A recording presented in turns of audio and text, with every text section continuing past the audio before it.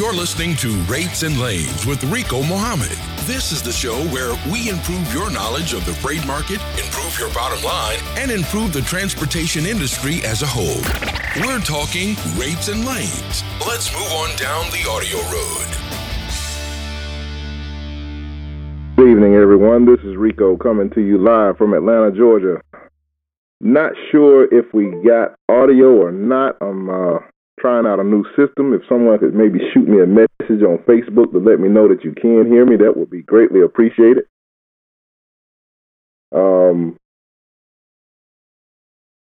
Hopefully you guys can hear me. I don't want to go too far into this thing unless I want to get confirmation that we are on the air.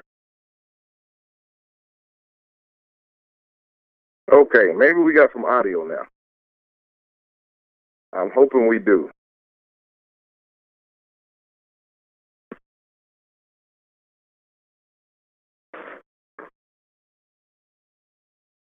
We've been working on trying to get some new equipment put in and trying to get these new microphones up and going.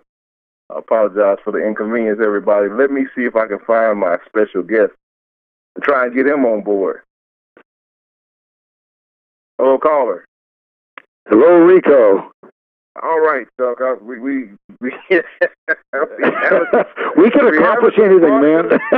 Audio difficulties on my end. I apologize, man. We got some new microphones in, and I was trying my best to get that hooked up, but don't think that was working out quite right just yet. So I hear you. Go back to the old way and go back to the just old good old standby call in method. Sometimes the old way is the best way. Yes, sir. Yes, sir. So we were flying without a net there for a second, and that didn't work out too good. So, and man, I tell you, the past couple of weeks we've been kind of fumbling and bumbling, stumbling around with. Last week someone backed into my truck, so we didn't get to have the show last week, and then right in the middle of the podcast, week before that, my phone decided it was time for an update, and it just shut down right in the middle of the show. Oh my gosh, that's no good. No, and then we got you coming on tonight with us, and we start out with a bang just like that. So I apologize to everybody tuning in tonight. But we'll make up for it tonight, Rico. We're going to make up for the last week and a half or 2 weeks. Absolutely. I'm excited to have you on. So you didn't catch anything last week while you were out hunting? No, I had a great time though, and I certainly probably ate too much, but I had a great time out there in the woods, and I'm going out again on Saturday. Good deal. Well, maybe you have a little bit better tracking this time around. You know what? I just go out because I love being in the woods. It has nothing to do with, once you shoot a deer, it's very anticlimactic, and you have to climb off your tree stand and actually do some work. Okay, Chuck, well, if you give me just a second, I'm going to jump into these trend lines for this week real quick, and we're going to go over that, and we'll jump right into tonight. We want to try to pick your brain a little bit on the RFP process, and maybe we can try to get some people familiarized with how that process is, and help us walk us through how that whole process works. If someone of our size may even be able to compete with that type of process, or maybe even gain some insights from the people that did win bids and who we need to be targeting maybe to work with as far as brokers are concerned, brokers and 3PL. Sure. But with no further ado, I'm going to jump right over into this DAT trend lines for this week from November the 2nd through the 8th. And the national average rate rose 2 cents per mile for vans and 5 cents for reefers last week. The flatbed rate lost 1 cent due to decline in the fuel surcharge. So we're going to jump over into the U.S. van demand segment of the trend lines report. And van freight availability expanded by 6.9% last week, and truckload capacity added 4.5%.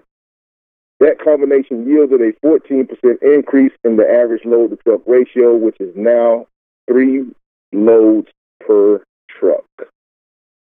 The October van ratio dipped 10%.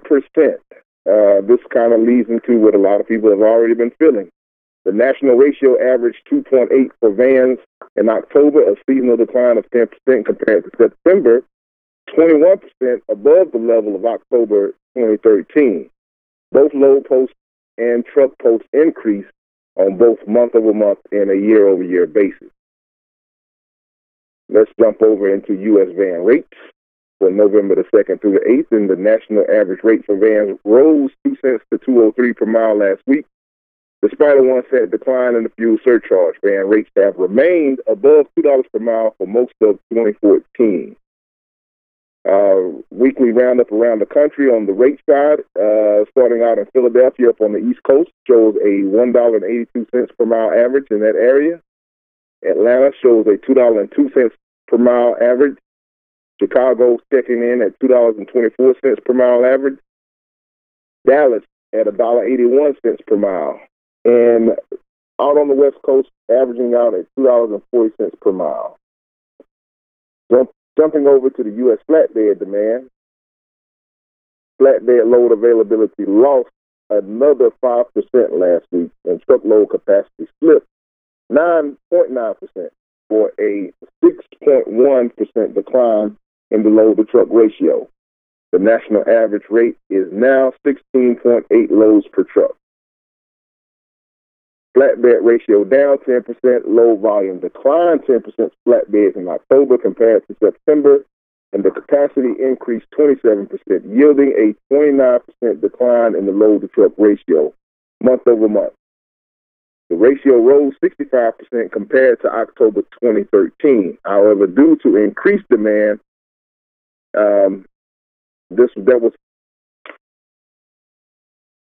the ratio rose 65% compared to October 2013, however, due to the increased demand. And I want to jump back over into the U.S. flatbed rate. Flatbed rates dropped by 1 cent. Flatbed rates dropped 1 cent last week to the national average of $2.34 per mile due to a downward adjustment in the average of fuel surcharge. The rates rounding out around the country, coming in the East Coast, coming out of the Harrisburg market, shows a $3.97 per mile average. Atlanta checks in at $2.76 per mile. Rock Island checks in at $2.91 per mile. Houston, $2.76 per mile.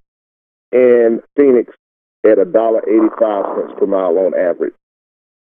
And rounding us out, we're going to jump over into U.S. reefer demand. And reefer freight availability increased 12% last week, while truck posts declined 4.9%. The resulting load-to-truck ratio increased 18% from 7.8 back up to 9.2 loads per truck nationwide, indicating seasonal capacity pressure.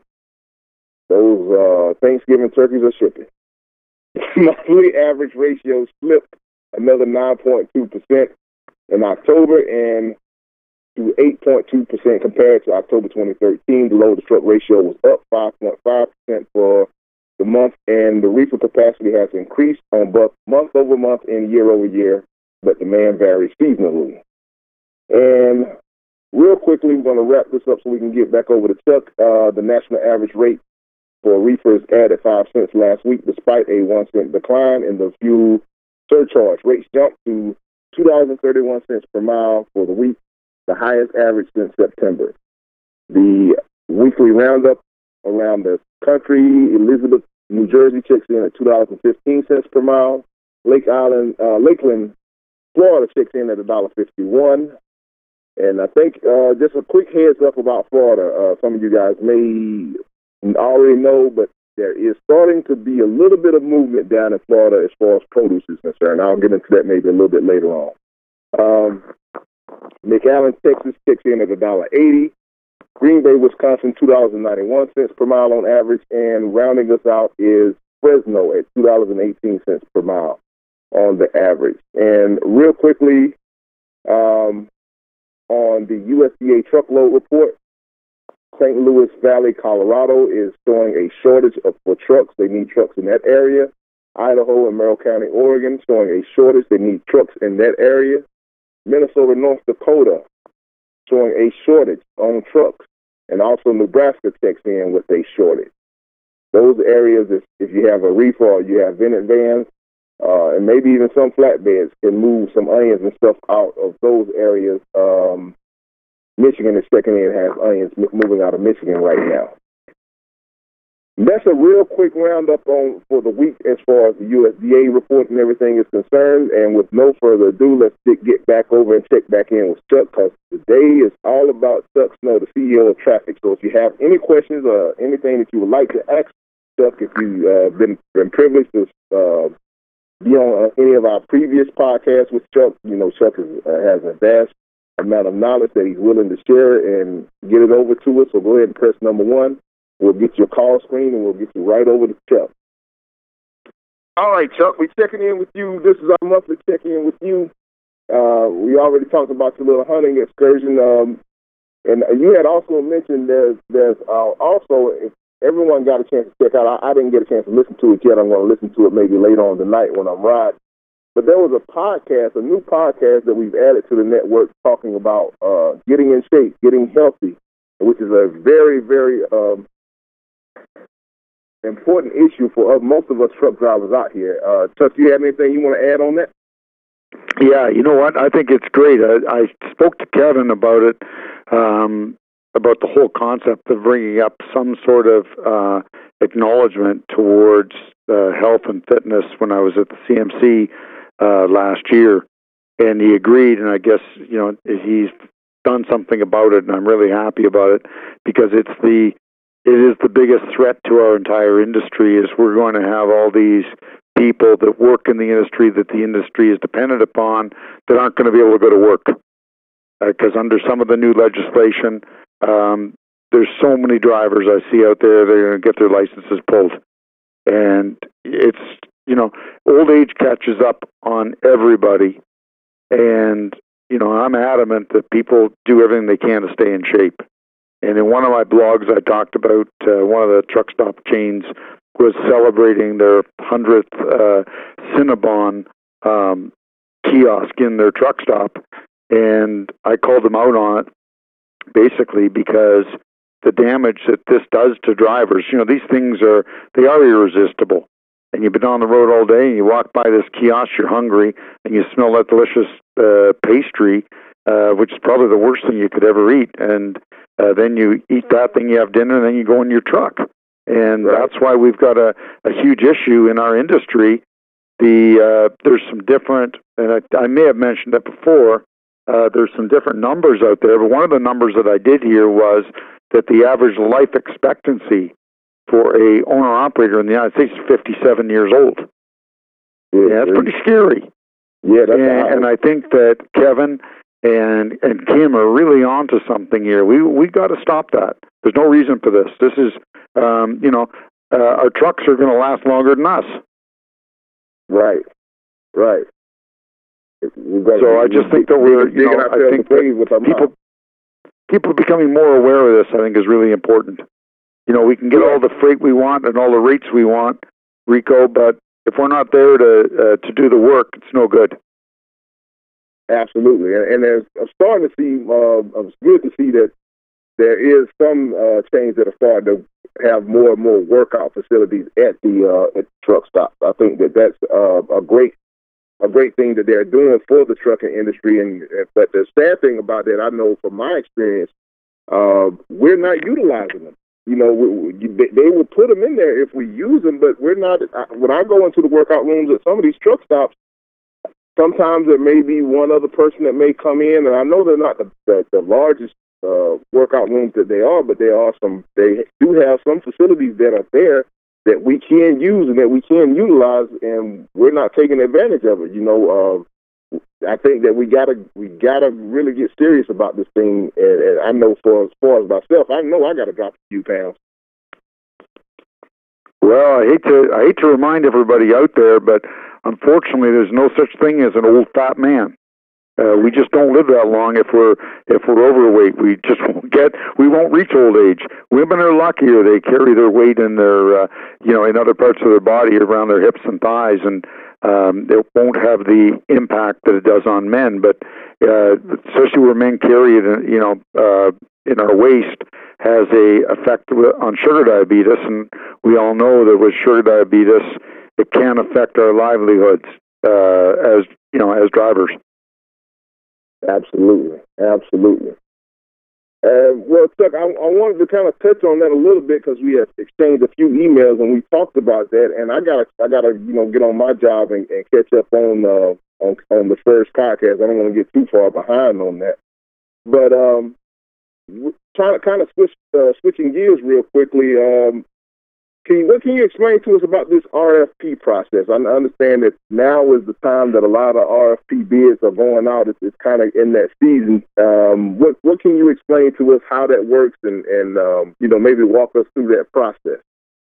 Well, how it works is companies will put out in the old days they called them a tender, but a request for RFQ or RFP, request for quotation or request for pricing. And they will send it out to carriers that inquire about it, or brokers. And what you do is you have to send your information to them. They're going to want your MC number and your insurance information and your capacity, how many loads you can handle into a certain lane. And then what happens is the pricing. Now, some of them are priced all in. Some of them will have, they'll have a part for fuel surcharge. Quite often what you'll find on these RFQs is they will dictate the fuel surcharge to you, and it'll go on basically according to the price per gallon. And that'll be a separate column. And you will fill out those lanes in which you think that you can offer service. Now, I would think for most of the audience that have 1 to 5 trucks, you may be best with these to look at doing the quotations on the short runs. Especially those ones that are like 100 miles or so, because you can give the customer more velocity, more volume, more use of your truck. If you're a carrier based in the East Coast, in let's say Maryland or in Pennsylvania or New Jersey, and you've got one truck and you're quoting to California, you're going to be able to do about 23 or 25 loads a year, maximum. You're not going to be much good to him unless his volume is very low. And that's something else you have to look at. If the volume is low, whether that works for you or whether it's high, whether that works for you. If they have 500 loads a year, you're willing to do 20, they may not look at you as compared to dealing with a large carrier. So you have to be realistic. And I see a lot of these RFQs. We have them come over our desk all the time. And one of the big issues has been with some of the larger companies, it takes them so long to do anything. They move like glaciers. So you can give them pricing today, and they don't really have any intentions on moving it until next April or next May. And this just happened to us with a large client. We had bid on a whole bunch of freight. We were awarded several lanes, and then what ended up happening, we did the bid around last February or March, and it included me taking a trip down to the southern U.S. to meet with them. So we were serious about it, and they had a bunch of changes, and they finally were ready to release these lanes to everybody in October. And this is a multi-billion-dollar company that has multi-lanes, and probably 90% of the carriers that gave rates couldn't do the work because the rates were no longer active because they had taken so long. So that's really important when you're going to participate in the RFP process. Find out when the work is coming. And one of my big complaints that I've seen with the RFP process is you'll quote and you get close to the incumbent's rate, or maybe a few dollars more, and they'll go to the incumbent. And they'll say, you've been here for 20 years, Charlie. You've done a great job, but, Rico came by and he's, 20 cents a mile cheaper. Would you like to, do you want to, lower yours to 23 cents a mile? And that does happen. Right. So the poor guy that, it's not all the way it should be. I'm going to mix in a call real quick, Chuck. Kevin is calling in. What had a comment about staying healthy. Let's go to Kevin out in Nebraska. Kevin, are you there? Yes, sir. How are you tonight? I'm well. You're checking in with Chuck and Rico Muhammad tonight on the Rates and Lanes podcast. Go ahead. You got the floor. All right. I just wanted to comment. Everybody's been talking about exercise and everything, but you also got to understand your body. And back in September, I got on this diet, and it was under a doctor's care. And what I do is I drink one serving, 8 ounces of this almond milk, cashew milk. It's right. New milk that's out, and it's only got 30 calories. And the other thing I do is part of this diet is one cup of yogurt in the morning for breakfast with the milk. It's 80 calories. That's all I can have. And throughout the day, I can have 2 to 3 servings of fruit and 4 to 5 servings of vegetables. Okay, with that comes all the salad I can eat with a salad dressing that is 0 calories. Now, the only company I know that makes that is called Walden Farm. And I have seen some other stuff at Walmart that was 5 calories. I think that's probably acceptable. It just depends on the individual's taste. But 7 ounces of protein a day is all I can have. And I have lost 12 pounds, and I have dropped some inches. I am getting back into jeans that I used to wear. I feel pretty good. Another thing that I have found out is that we did some extra blood work. He wanted to find out, my PSA level, which is at a 0.03. It was pretty low. Wow, that's pretty good. Because I'm taking a cholesterol medicine, and after time, it starts to work a couple enzymes in your liver that can cause liver cancer. So right. They really watch that. The other thing is that we took my testosterone level, and we found out that my testosterone level was really in the dumps. It was at 425, where my level should have been at 1,000. Wow. So we did a testosterone treatment. I think it's called pellet, and he did like a half-inch slice in my butt cheek and pushed in these pellets. And throughout the course of the process, if my body needs this testosterone, then it takes it. Then it's there for the taking. I feel better. I'm a lot more active. I'm able to stay fuller longer because I think my testosterone has a lot of effect. And sure. I think it's been low for so long and so many years, it was at the point where I didn't want to do anything. Right. And I feel much better now and everything. So I think with this health craze and exercise, a person needs to check their testosterone level to see where it's at, and if they need to do something to raise it, they need to do something. Now, also, the other thing the doctor told me was that these testosterone creams and patches and stuff they got, it doesn't have enough of the testosterone level in it to raise your level to where it needs to be. You actually, he said, I needed to do this pellet treatment. So I said, okay, fine. Now, last Saturday, I went in and drew some blood work, and I'm waiting on the results to come back to find out where my level's been, because it's been 6 weeks. Well, I think you've done a great job, man. And I feel better in the truck.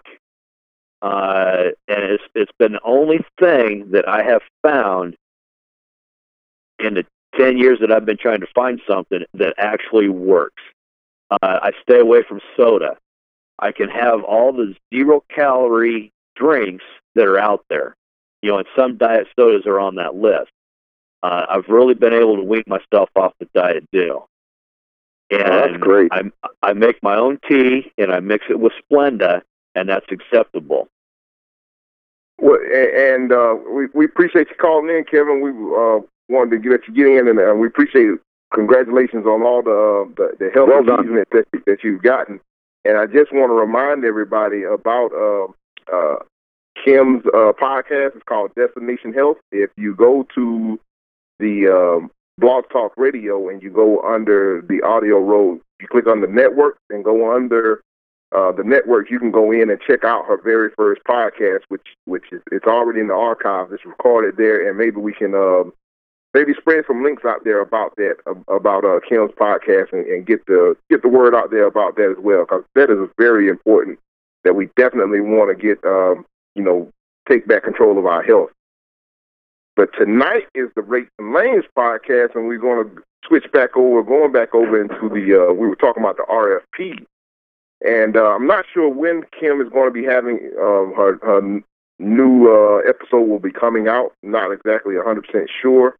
But Chuck, I just want to back you up a little bit in talking about how to get on to the RFP. How do you find these people to allow you to get on their request for bid process? Is there a most of the time, Rico? Most of the time, it's just like everything else. It's a cold call.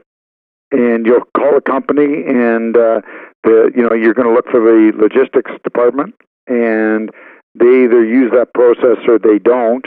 Now, quite often when I do cold calls or my sales staff, they'll say, "Well, it's all done with RFQ or RFP. Ours is in December or November. I want you to send me an email and follow up." And that's what you do. You send them an email, and then you follow up, and you call them when they tell you. You put it in your Outlook calendar or whatever system you use, and you get hold of them, and you say, "Hey, I just called somebody back today and said, hey, I want to participate in your RFP." And then they'll send you what they want. Sometimes you're going to see addendums to these things that you're going to go, "I don't want this. These guys want to pay me in 90 days. Or these guys want me to drop 3 trailers for a load that goes once a week, 300 miles. There's all sorts of stuff that you may not want. But quite often the outline and the description of the RFP will tell you exactly what they're looking for. And it's good for the way, if it's done properly, it'll tell you, if they're honest, they'll tell you what they need, and then you can price accordingly. And of course, if they want 3 trailers, you charge them for 3 trailers. Whatever they want. And either you're going to be competitive or you're not. Okay, now let me ask you this part. Now, you said basically they'll give you all the information that you really need in order to work up a good quote. So everything that in the RFP process, all the information is right there for you at your disposal. Exactly. You're not going to ask a lot of questions on a good RFP. They have done their work. They don't want you to ask questions, so they will give you the information ahead of time. And that saves them having to rewalk their path and send out another email or whatever saying, "Hey, we made a mistake. This is what we meant." Whatever it is.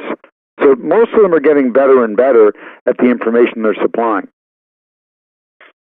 Okay. Now, as far as doing your research, as far as trying to get it competitive with in the bidding process, is there a way that you guys utilize to kind of do you work off your own margins where you sit back and you do your own projections and kind of come up with your own rates, or do you guys kind of do any kind of benchmarking or anything like that compared to the competition? You do. Yeah, of course. You do a little bit of both. Trucking, and I think you and I have spoken about this before, trucking is accounting. Right. Okay? So you have a column of what your costs are. You know that when you're going into certain areas, either the costs are more because of tolls, or the costs are more because when you're into that area, if you've got to start delivering loads to, the middle of Nebraska, of northwest Nebraska, Valentine, Nebraska, you may have, 150 deadhead miles to get back to an area where you can load to come back. So you put the cost for that 150-mile deadhead into the mileage. That's really important. Otherwise, you'll get creamed. So you've got to know your costs. If you're going to an area that's, that has a lot of tolls, a lot of congestion, all these things are going to add to your cost.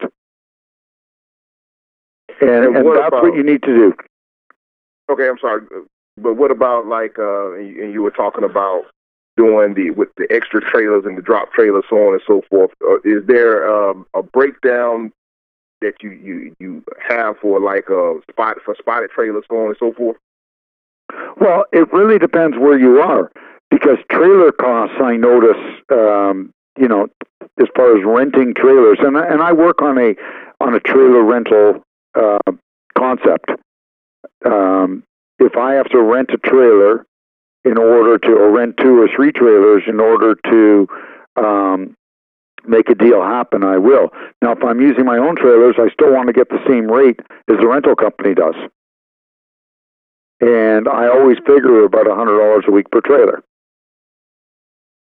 That's what it's going to cost you to rent a trailer in most areas, except for you'll get some areas like we do a little bit of work out of Nebraska, and I've had to rent trailers there. And if anybody's in the trailer rental business wants to open up a place, it's badly needed in Omaha because there's hardly any trailer availability there. And this has been for ages. So a trailer there runs me about $600 or $700 a month if I have to rent one. But most markets, you can rent a trailer for roughly about $400 a month or less. And if it's less, you pocket, now all of a sudden you're making a few dollars on the trailer. And there's no crime in making money. That's why we're doing this. So you have to figure out how many trailers you need because, due to the velocity. That's really important. Right. So, and would you recommend, if you are interested in trying to get in on some of these RFPs, you really need to probably, to start out, let's just say, do you suggest maybe buying any type of mailing list from industries or? No. You know what? Personally, I think that, mailing lists aren't going to really, they're not going to help you. They're just lists. I think you pick an industry and you pick an area. If you buy a mailing list, what are you really buying? I think that for most of us, especially the smaller operators, you're best you go into an area. You pick an area. Let's say you're in Atlanta, Georgia.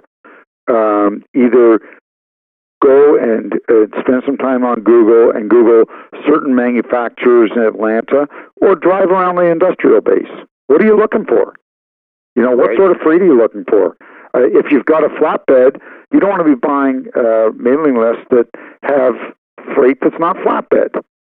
So if you're a flatbed operator, what sort of freight are you looking for? Are you looking for steel? Are you looking for lumber, building supplies, bricks? You've got to really hone in on what you're after, because you've only got 1 to 5 trucks.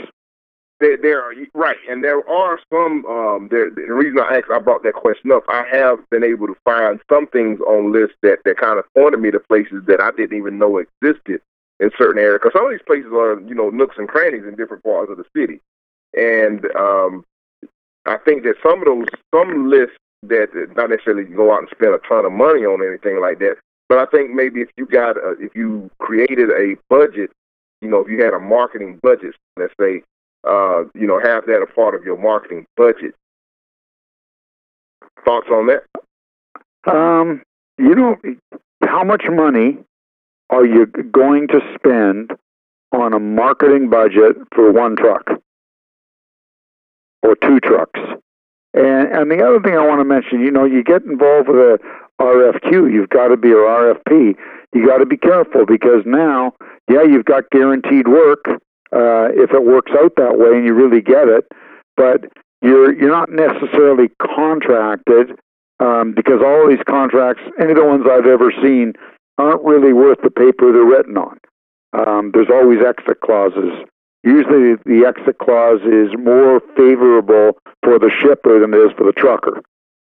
But, if you got locked into a really low-paying contract right now, especially a long-term one, and all this great freight that's gone up so much in the last year is available and you can't touch it, where'd you get yourself with your one truck?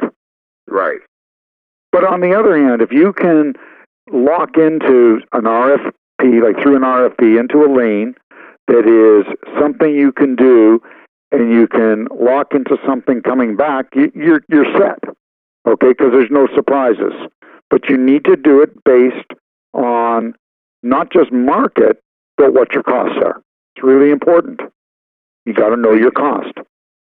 So that all these different aspects of putting in a properly constructed RFP includes knowing what your costs are, knowing what the cost of, if you have rental equipment, so on and so forth.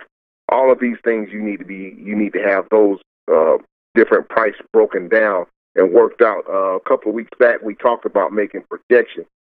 I think that a lot of people, we talked about making the projections, your yearly projections, but also being able to have, like Kevin's program has on ProfitGate, is being able to have a real time, what your real time costs are, so that you can check back against it. And I'm a big proponent of trying to have monthly and weekly goals out of your projections. So like if you have a projection that this year I want to run, if you're a one truck operation, you want to run 120,000 miles within a year, what does that break down to on a monthly basis, a weekly basis? Kind of have all that broken out and just working the math backwards on that, so that you can also, if opportunity presents itself to do a request for proposition, that you have the numbers to be able to support your, give a real informative RFP request back to the shipper. That's right. But you need to make sure that the numbers you present that shipper are based on your actual cost. That is so important. And I think that's one of the areas that I see failures in our industry, because people don't take the cost into consideration. And these are all your costs. If you go out and buy a brand new truck, at some point, the first year, I can tell you, you're probably not going to have a lot of repairs, other than those annoying things that happen with new trucks. But overall, you shouldn't have a whole lot of repairs. I guess DEF and all the other stuff is a little bit different, but normally you don't. You don't have a lot of brake problems and things like that. You shouldn't be replacing any tires unless you are unfortunate and you run over something, a piece of steel or something. But the second year, your maintenance costs go up, and the third year, and they keep going up. So it really doesn't matter what year your truck is, whether it's a 2014 or a 1994, you still need to budget something for repairs. You're going to have to do that engine. You're going to have to rebuild the transmission. And this is where people think, well, geez, I bought a truck, and, it's a good truck. It's a 1997 Freightliner, and I paid $8,000 for it, and I paid cash, so I don't have any payments, so it doesn't matter what I get, it's all mine. Well, that's not true, because you're going to have to put, even if it's a great truck, you're going to have to put tires on it, you're going to have to do brakes, and stuff's going to wear out. And it just happens. That's what happens with equipment. So you need to budget. That's part of your expenses.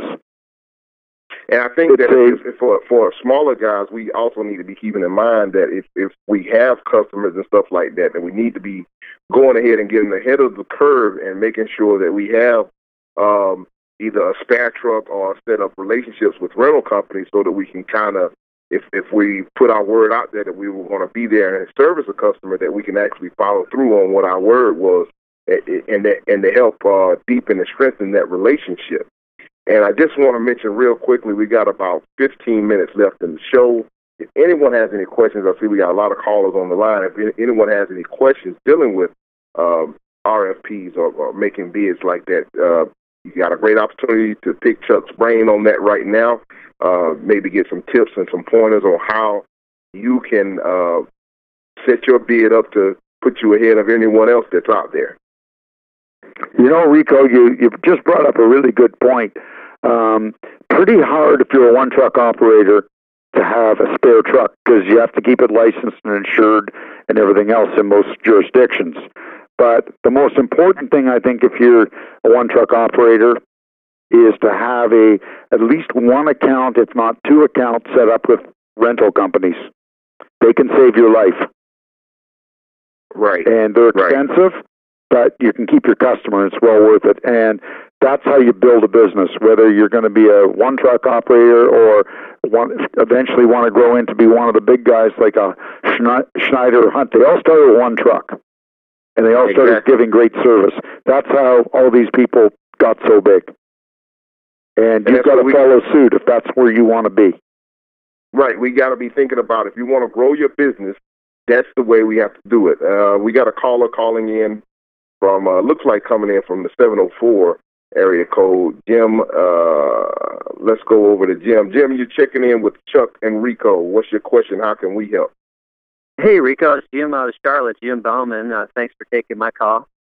All right, Jim. Thanks for calling in. Hi, Jim. Hey, Chuck. Yeah, I've got a question for either one of you because I'm interested. I'm slow to get. I should have had my authority by now, but I'm slow to do it. I hate paperwork, so that's the reason I don't have it yet. But out of Charlotte, I wouldn't mind eventually trying to find some more of a dedicated thing or experiment with that.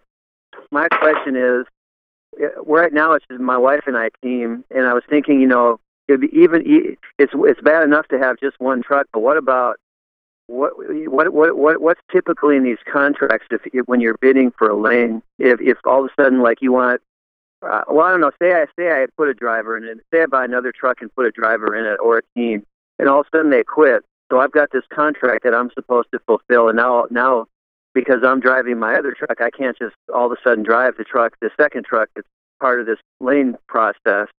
So what normally happens, like if I bid on a lane where I say I want this freight out of Charlotte every Monday going to California, LA, let's say, where it's a round trip where I've got freight coming back, what is normally the provision in the contract if all of a sudden I can't keep my end of the deal and they have to outsource that to one of the big truckload carriers? That may cost the shipper more money or the broker. They'll charge you back for it. Okay. A lot of them are written that way, Jim, where they charge you back for the extra that it costs them. So that could be a little dangerous. Because like if say I cover a lane with fuel right now, say I cover it for $1.85 a mile, which is a good deal for them in my opinion. That's a pretty. If I bid, that's kind of the lowest thing that I would ever want, for that because of what the rates are. So if I couldn't do it and they say, well, we couldn't find somebody any cheaper than say $2.25, I'll be paying basically 40 cents a mile times say 2,500. I mean, I'll be paying $1,200. Yes. Yep. So that's something to think about, I think, for me and for everybody else in terms of that, isn't it? Well, you know what? There's a lot of advantages of being independent and having your own authority, your own insurance, and everything else. But there's a lot of risk involved. Yeah. And you have to weigh the risk versus the advantages.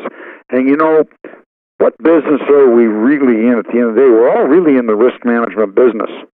I agree. You get out there with your wife and you're driving and you do something wrong, you pick up a load and if it's produce and you don't pulp it, or it's whatever it is, it's dry freight, you don't count it right, or you sign the bills wrong, you sign for pieces instead of signing for skids. So there's all sorts of things that you can do to mess yourself up and get in trouble.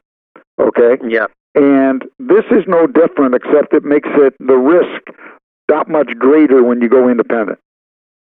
And you really need to weigh that in.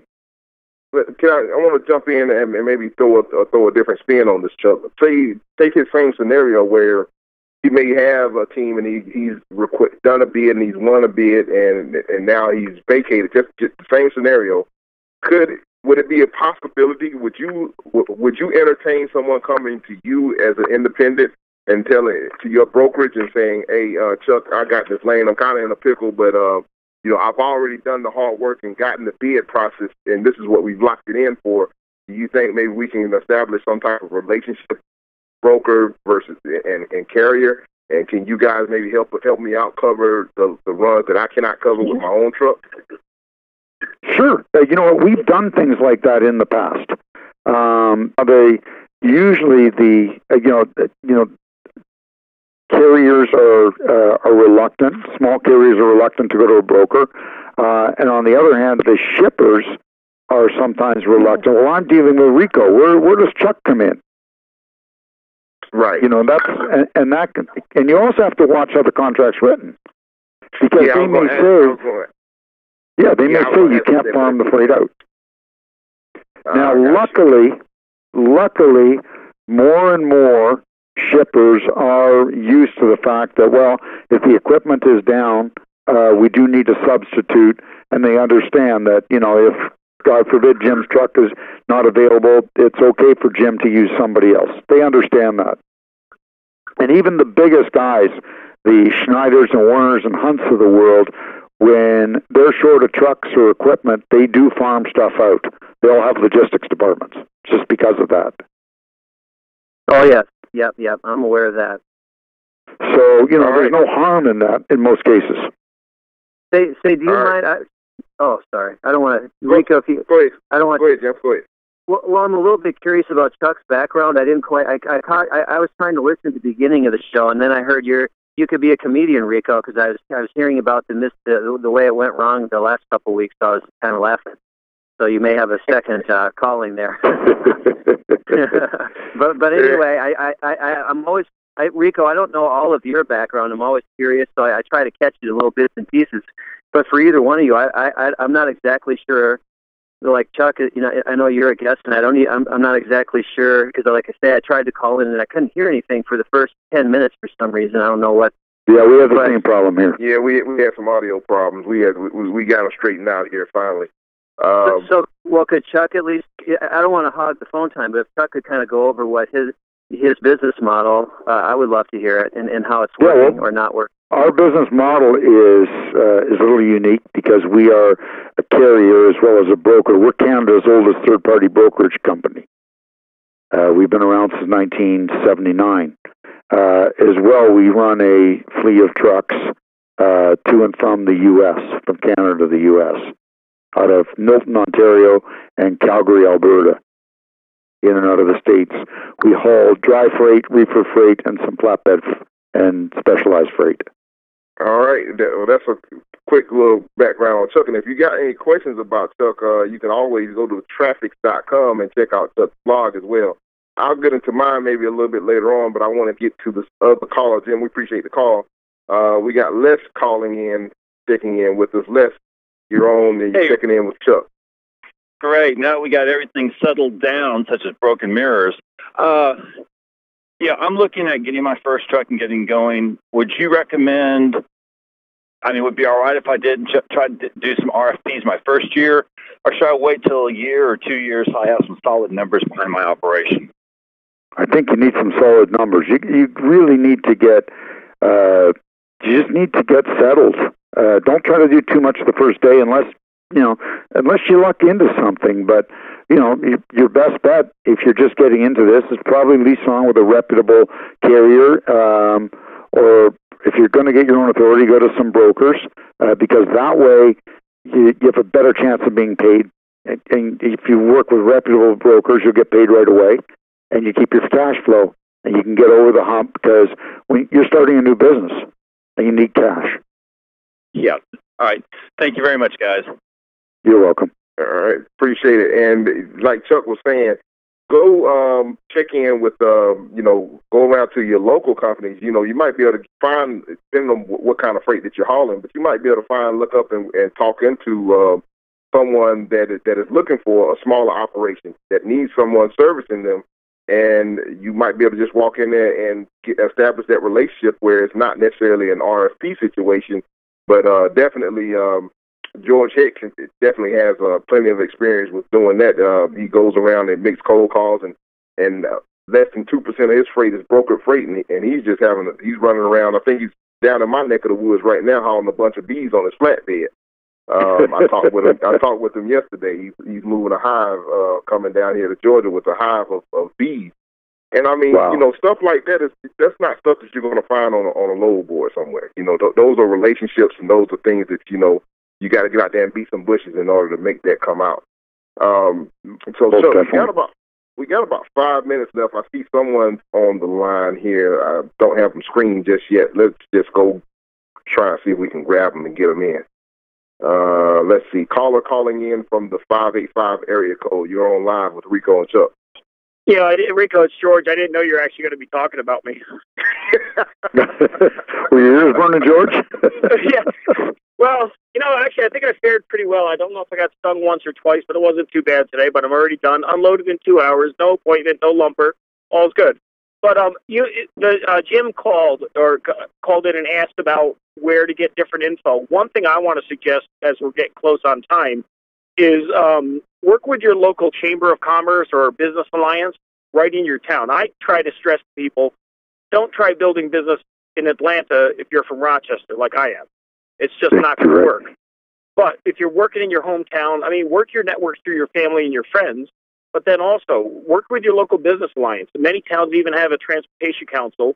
Ours is okay.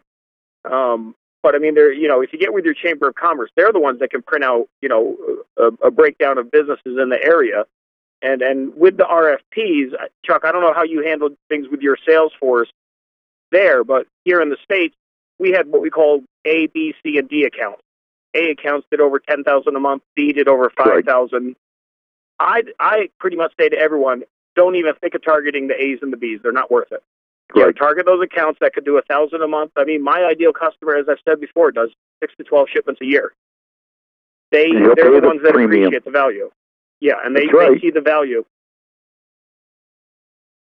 It's funny you say that because so many of these, we're dealing with these young business executives now, and they can understand the money better than anybody else, but they have no concept of value. Wow. Until a problem happens. Oh yeah. Yes. But that's much of my business model of where I target. Of the years of sales, I went after the stuff that every LTL company I worked for said, "Oh, we don't want that." That's right. And I've had more than enough to keep me busy, and I've had a blast with it. Not that I want to call into everyone's show, but I called into Kenny's last night, and we were talking about getting to know people. But it comes down to when you're on the phone, have some excitement about yourself, about your business. And, don't be a bump on a log when you're on the phone, whether it's with a broker or with a customer saying, "Oh, that's it." No, got to engage these people, get to know them. You start making friends out here and having customers that are friends, guess what? That freight never will see a load board. I have 3 shipments involved in this trip that I left yesterday from New York, brought the bees down. I go to Chattanooga. I've got a sculpture to pick up. Then I go to Birmingham and pick up a CNC machine, all coming home to within 15 miles of my house. And it's going to be a killer week, and I'll be home Saturday afternoon. And none of those 3 shipments ever hit a load board. And 3 of them, the 3 I don't really hardly quote. We just already have agreed of what we've done in the past. Yeah, I totally agree. If you are fortunate enough to get into an account and make them your customer, the most important person there really is the receptionist. And she's the gatekeeper, and that's the one you feed. You bring her some pizza, or you bring her some flowers now and then, or a piece of cake or coffee, and when people call trying to solicit your freight, she'll say, "No, we're under contract," and hang up. Bingo. Well, we got about 1 minute left in the show, George. I appreciate you calling in, my friend. I appreciate thank you. Great hearing from you, George. Chuck, I want to add one thing. One thing I want to add to what George said, and I had forgotten all about it. Throughout North America, most cities and larger towns will have, George calls it a transportation council, but there's also transportation clubs that are clubs where the shippers go and sort of the salespeople from trucking companies. There's nothing wrong with going to those meetings. If you're in town, go there, hang out, hand out your card, let shippers know that you're around. Absolutely. And you may pick up some business. It's a great spot to pick them up from. Chuck, you want to give out any contact information while we're still on there? Yeah, if you need anything, give me a call at any time at extension 203-800-388-5600. 4352. My email address is Chuck, CHUCK, at Traffix, TRAFFIX.com. I think we just got it in under the radar. Well, I appreciate it again, Chuck. I hate that we had a little audio problems. We're going to get this. Kevin kind of sent us all out some new microphones and everything, and I was tinkering around with it, and I thought I had it up and running, but obviously we didn't. Why don't you see if you can trade them the new microphones for another stand gauge? I might have to do that. But we got some exciting stuff coming down the pike. I think we're going to get some stuff going on, and you think you're going to make it to the CMC again this year? I certainly am. Wouldn't miss it for the world.